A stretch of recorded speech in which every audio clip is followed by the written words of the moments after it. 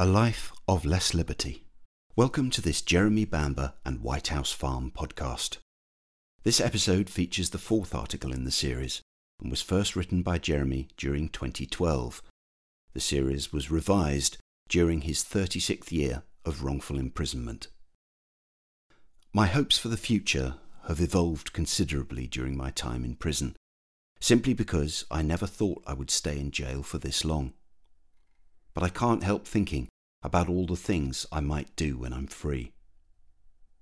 I used to think I would like to travel a lot or have a farm somewhere like Australia or New Zealand. The many friends I've had over the years have often led me to think about doing things I'd never thought about before, like skiing or surfboarding. I've thought about having a little farm or small holding in France with a vineyard, or spending time by the sea. The nearest I've been to the beach recently was when I called a friend on a mobile phone and I could hear the waves of the sea lapping on the beach where he was. It stirred up happy memories. Now, I just think about living an ordinary, uncomplicated life with simple pleasures and enjoying the company of good friends. I want to visit the supermarket and choose from an abundance of foods, walk freely about this beautiful country and picnic in the sunset on a summer's day. I want the freedom of choice to go to live music concerts, football matches, the theatre, cycling, or just staying in, cooking a nice meal and lounging on the sofa with a glass of wine and listening to music. Other prisoners have visits from their family, and while I have a lot of friends, the thing I miss the most is my family. Losing them has been more difficult to bear than 36 years of wrongful imprisonment. Our families are always there for us, no matter what. They transcend time. Friends or lovers can come and go, but family is permanent and consistent. Many miscarriage of justice cases have family to fight for them, support and love them. I will keep fighting to prove my innocence and clear the name of my family, which was portrayed as dysfunctional simply by the stigma of Sheila's mental illness.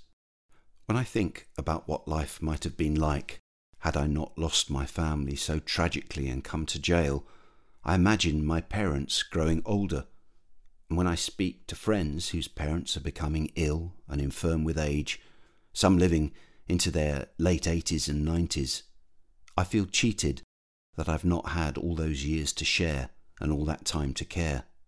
I never got to see my dad retire, or my mum continue with her work for the WI and church. I often wonder what it would have been like for my parents to see Sheila's boys grow up and have children themselves. There would have been another joy for them in being great-grandparents as many older people are today. I wonder what my parents would have made of modern farming. I often think of how things might have been for Sheila if her mental health had been managed properly and we'd known how to support her. She could have gone on to marry again if her condition was improved. I think about what might have become of my own life.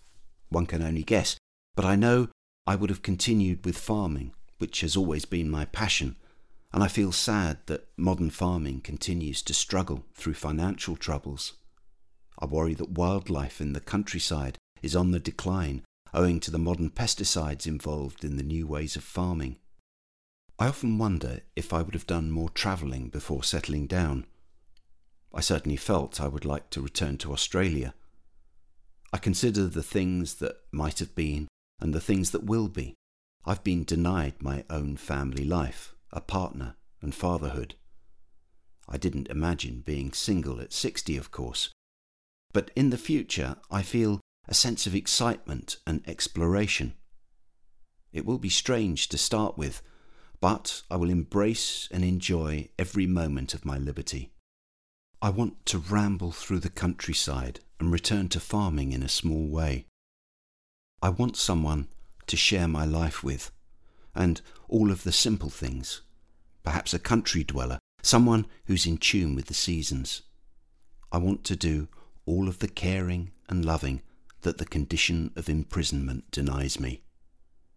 I just want to be free. Jeremy. If you want to lend your support to Jeremy Bamber, you can write to him in the UK using the number A5352AC, HM Wakefield, 5 Love Lane, Wakefield, WF2 9AG, or see our website for details at www.jeremy-bamber.co.uk.